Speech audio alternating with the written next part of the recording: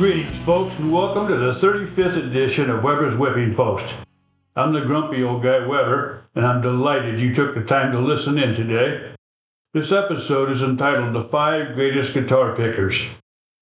Today I'm going to talk about Mike Pence and your Social Security, Gavin Newsom, what happens when you die, Colorado football, and some other material before finishing up with my latest opinion piece.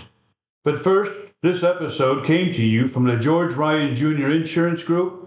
Everybody needs insurance, so why not buy it from the great folks at George Ryan Jr. Insurance, who supports programs like mine. You can depend on George Ryan Jr. Insurance, so please go ahead and give George a call at 815-936-0075. That's 815-936-0075. Or you can look them up at their website and save on insurance. That website is grinsure.com. Hey, this message goes out to any potential Mike Pence voters out there, especially if you're on Medicare or Social Security. As our political royal class has spun us into a $33 trillion oblivion, Pence has decided to put its reduction on its radar if he's elected president. And it would appear he intends to do that by going after entitlements. Now, before I shut my mouth off, I made sure to look at exactly what is meant when a politician says entitlements. The biggest portion of entitlements in politicians speak is Social Security and Medicare. You know, those accounts we paid into our whole lives so that there was something for us to live on and be insured when we retired. Funny thing, when politicians bring up cutting or reforming entitlements, nothing is ever said about cutting all that overseas spending, such as the $100 billion forked over to Ukraine, or all the free social programs or endowments to a politician's favorite charity or business, or the governmental bureaucracy. Hey Mike, you submit a plan for all that other crap you guys keep wasting money on before going after programs we paid into. Now, I will give Mike credit on one of his proposals, though. He proposes to eliminate the Department of Education. Now, that's a start, Mike. Speaking of presidential candidates, California Governor Gavin Newsom said last week that Kamala Harris absolutely belongs on the 2024 ticket. This wasn't the only nugget of ridiculous information he laid out. He also said he isn't running for president, which really means he's not going to run if Biden is running. Then he laid a real bomb on us when he said, and I quote, Biden-Harris administration, a masterclass in terms of performance, bipartisan deals on infrastructure, bipartisan deals on guns and debt ceiling. I mean, I think this administration's last 2.5 years has been one of the most outstanding administrations the last few decades. He must have smoked a California fat one before making those statements. Have you heard anything lately about or from Ghislaine Maxwell, Jeffrey Epstein's old squeeze? Me neither, so I looked her up on the internet. Couldn't find anything posted within the last 3 months, so it appeared this matter may have been successfully swept under the rug. Sure does beg the question why she didn't get her sentence reduced by naming names. Maybe she figures she's better off with a release date of 2037 rather than a death date of 2023. Have you been buying into all the Colorado football hype now that Deion Sanders is the football coach? Hard not to miss it, even if you're not a sports fan. I didn't know this, but Deion Sanders' son, Shedeur, is the Colorado quarterback, and evidently a pretty good one, as he leads the NCAA in passing yards per game. And his Buffaloes are 3-0 this year. He has the second highest NIL rating of $4.1 million. A NIL rating pertains to how much a college athlete is able to make at his or her share of revenues generated off his likeness. Shedeur and his dad recently were interviewed on a Tom Brady podcast. Toward the end of the podcast, Deion asked Tom his opinion of something about his son that was evidently bothering him. Turns out the college quarterback used his NIL money to buy Rolls-Royce, something every college kid simply has to have, I guess. What a statement as to where we've gone as a society. A college kid uses money he's getting paid to attend college, pro football's minor league, to buy a Rolls Royce.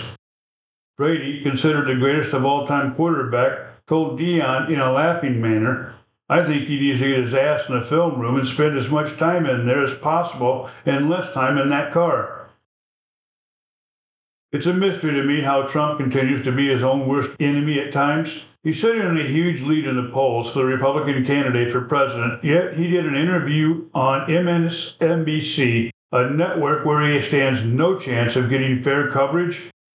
In the interview, he had to take a pot shot at Florida Governor Ron DeSantis, childishly calling DeSantis DeSanctus. He called Florida's 6-week ban, which is the Heartbeat Protection Act of abortion, a terrible thing. First, I would bet most of the Republicans now polling for Trump are quietly leaning DeSantis' way should Trump lose any of his myriad of court battles. So Trump isn't making any inroads belittling DeSantis. Secondly, why in the world would he criticize the cautious policy of a fellow conservative on an issue that is sacrosanct with conservatives? Conservatives do not believe in abortion, period. So a ban trying to establish a principle is to be taken seriously, not ridiculed. Knock it off, Donald. This is why so many people despise you. The New York University Grossman School of Medicine is reporting our lives do flash before our eyes when we die, and there is brain activity up to an hour into resuscitation, according to Dr. Sam Parnia, Associate Professor of Medicine. He stated, "We were not only able to show the markers of lucid consciousness, we are also able to show that those experiences are unique and universal. They're different from dreams, illusions, and delusions." Parnia is the lead author of the study published in the journal Resuscitation. They reported on brain activity and awareness in 53 people surviving heart attacks at 25 different hospitals in the U.S. and U.K. One patient who flatlined reported seeing his dad. Another told of the feelings coming over him. A third saw the consequences they had over thousands of people and what those people thought of them and the impact on their lives. 40% of the patients had memories or conscious thoughts after flatlining. Parnia also said our brain is very robust and is more resilient to oxygen deprivation than expected. It can restore itself and have markers of normal brain activity. Patients hooked to an electroencephalogram had spikes in the brain activity in gamma, delta, theta, alpha, and beta brain waves, an indication of higher mental function.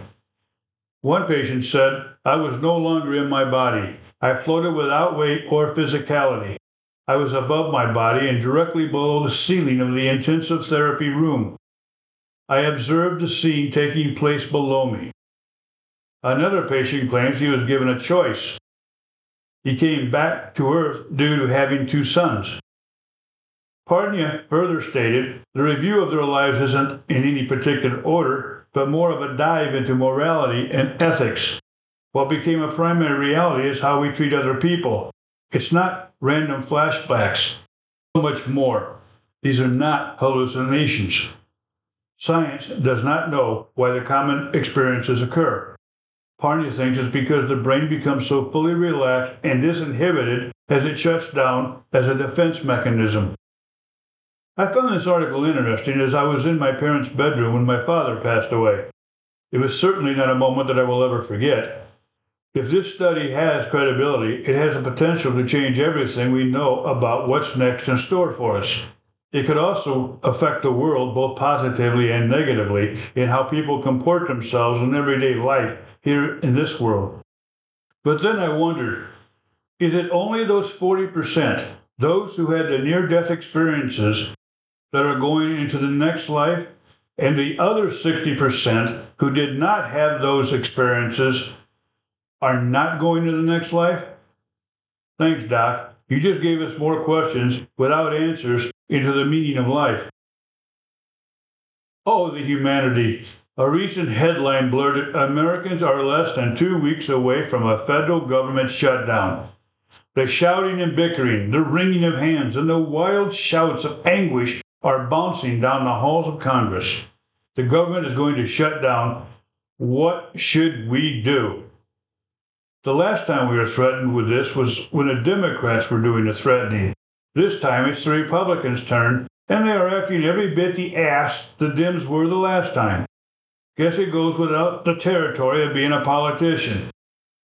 The deadline is coming, folks, just days away for September the 30th. They will shout that we are $33 trillion in debt, and for the love of God, we just gotta do something like this. All you people capable of paying taxes need to tighten your belt because there's a bad moon arising. You that don't pay taxes don't need to fret. The taxpayers will pony up for the next grand scheme. Every year, the bastards in D.C. roll out this tired threat, and the complicit media regurgitate this to us. To the great unwashed, we're all supposed to fear it and just give them money or allow that $33 trillion debt to go up just a little bit more. Fact is, with a few exceptions, there isn't a politician in D.C. that cares because they know it will work out in the end. They're certainly not going to go unpaid, which is what happens if they shut down the government. They just have to scare everybody and allow a hero to come through at the last minute to kick the can down the road until next year and with a bigger deficit. The last time they actually did shut the government down was 5 years ago and lasted 35 days, but mostly over their Christmas break.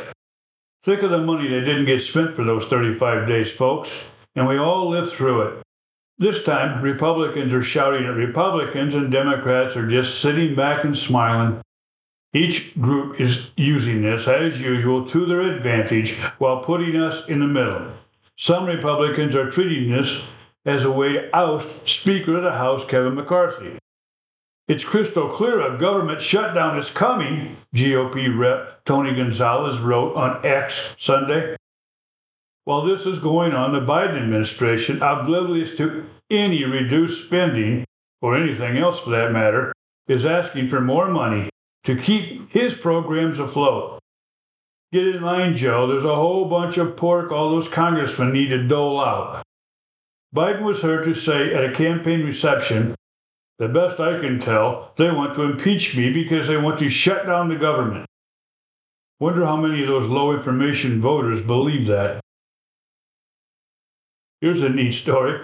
Back in November of 2011, the Tennessee Volunteers football team was warming up before a game at home against the Middle Tennessee Blue Raiders. Prior to the game, Coach Derek Dooley was informed his starting kicker had not recovered from a previous injury and was not eligible. During the warm-ups, the backup kicker pulled a muscle.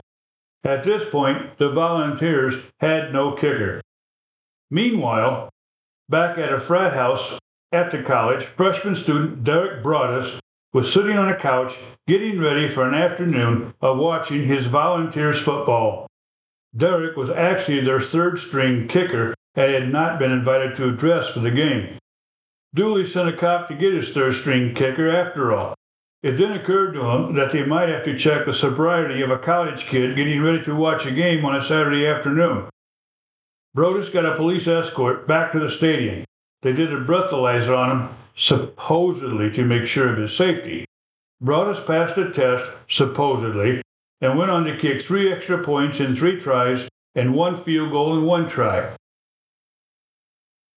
Did you hear that due to the large vegetable roaming the halls of Congress in gym shorts, sneakers, and hoodies, the venerable United States Senate has decided to drop the dress code requirements for senators? I kid you not. Rather than make Pennsylvania Senator John Fetterman adhere to past dress codes, they instead decided to lower their standards to the lowest common denominator, which would be Fetterman, and allow casual dress for senators. The reason? Fetterman hates suits. But not so fast, you of the great unwashed. They did not lower the dress code for guests and visitors of the Senate. Men must wear ties and coats, and ladies must wear business attire. That's the problem today, folks. Dumbing everything down to the lowest common denominator. It's been going on for too damn long now, and it shows. That's the reason trips to fast food restaurants, which I've talked about before, are so aggravating. I've been spending too much time visiting medical clinics of late where dumb looks are plentiful, rude stares are free, apathy is at record levels, and intense analyzing on computers are routine. All this before asking me again, "What's your birth date again?" I kid you not, I was in the front of a line at a clinic the other day for 15 minutes just to drop something off. While I stood there, 12 people lined up behind me, while 3 receptionists looked over the shoulder of one young woman. All 4 of them were trying to figure out the computer program to enter the information of one patient. One receptionist had to leave her station where she was getting information from another patient to join the party. They never looked up to see the rapidly growing line of people. It took me 25 minutes and 2 phone calls to drop off one item. Dumbing down is the reason phone recordings waste your time and drive you nuts. Listen carefully as our menu has changed. Why did I want to know that your menu had changed? Further time is wasted as they tell you the message might be recorded for training purposes. Who the hell are they training? Another answering machine? Then there is the obligatory mission of asking you if you want this message in Espanol. Finally, you listen through a myriad of options that might send you to the right department or person so that you can hear yet another answering machine inform you for another 5 minutes why they are not available to answer the phone right now. C-level executives at public companies should have their bonuses reduced exponentially by the number of minutes they waste of a person's life waiting to make a simple phone call. Amazon is gearing up for the Christmas shipping season. Get this, they are hiring 250,000 people, full-time, part-time, and seasonal. It will cost them $1.3 billion to pay all those people at $20.50 per hour. Actually, they claim that the pay is going to have them over $20.50 per hour. But why didn't they mention the exact amount? What if they're paying $20.51 per hour? Does that give them the right to claim that they're paying over $20.50? I'm not trying to make light of Amazon folks. I think this is great that they have that many jobs to offer and hope they fill all of them. They've hired over 800,000 people in the past 5 years. UPS and FedEx will have similar hiring binges, perhaps getting some people off the couch and back to productive working. Maybe Amazon will allow a couple of them to actually answer the phone when a customer calls.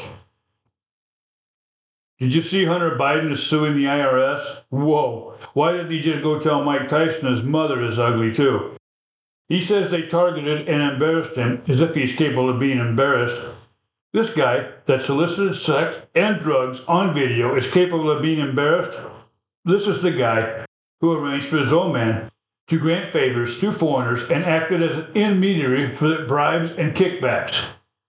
This is the guy who allegedly lied about his drug use, also on video, to buy a gun.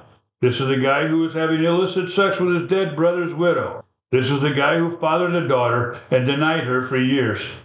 This is the guy selling awful sham artwork at ridiculously high prices based solely upon his father's name. This is the guy who forgot his laptop, which recorded many of his nefarious activities, at a repair shop, and was subsequently covered up by various government agencies that are beholden to Joe Biden. And this is what we know about. Think of what he did that we don't know about. Good luck with all your future audits, Hunter. General Mark Milley has done us all a great big favor. He's retired. Good riddance to his general wokeness. If you recall, Milley was the asshat traitor that called China twice to assure them he would let them know if Trump was going to invade them. In his place, Air Force General Charles Brown Jr. was confirmed the new chairman of the Joint Chiefs of Staff by the Senate on September the 20th. Have to wonder if they were all dressed in gym shorts, tennis shoes, and hoodies for the vote so as not to put too much burden on Pennsylvania's vegetable. Brown has been the Chief of Staff for the Air Force, having logged over 3,000 flying hours and 130 combat hours. Welcome, General Brown. May God help you overturn most of what Milley did. This podcast is brought to you by Jeff and Brandon Chero at Court Street Ford, now in their 40th year servicing the Kankakee County area. Stop by their showroom at 558 William Latham Drive in Bourbonnais and check out that amazing GT in the showroom. You can save up to $6,000 on a selection of Ford 150 pickups. Court Street Ford is open from Monday through Saturday, offering new car and truck sales, pre-owned autos, and vehicle servicing. You can call them at 815-348-7024 or check out their website at www.courtstreetford.com. Order the Ford of your dreams today. And now for my latest commentary, which was called The 5 Greatest Guitar Pickers. Microsoft Bing recently listed their 5 greatest guitarists in history. I chuckled that they thought they were qualified in producing such a list. How bad was it? Eddie Van Halen was listed by his birth name, Edward. Eddie wore short pants the last time that happened. The list got my juices pumping. First, in full disclosure, I can't even tune a damn guitar, and I own 4 of them.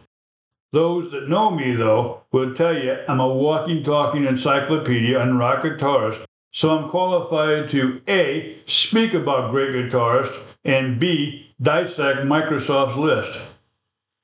Microsoft's listed has their top 5, Scotty Moore, Jeff Beck, Jimi Hendrix, Edward Van Halen, and Frank Zappa. You're probably wondering who Scotty Moore is. I was. I had to look him up and take a listen. He was Elvis Presley's guitarist. Who knew? He must have been listed for innovation rather than musicianship. If innovation were a reason to be on this list, we'd have to include Adolf Rickenbacker, the inventor of the electric guitar. Unlike most others, the late Mr. Moore's guitar picking sounds too 50-ish, in my opinion. The others listed have more timeless music. Zappa's name into this list was interesting. Zappa could play just about any instrument and play them well, probably including a rubber band stretched across 2 toothpicks and played with his nose. But Frank is just not top 5 stuff. Reviewing what other publications had to say, Rolling Stone magazine, usually wrong about everything, actually had reasonable picks. Jimi Hendrix, Duane Allman, B.B. King, Eric Clapton, Robert Johnson.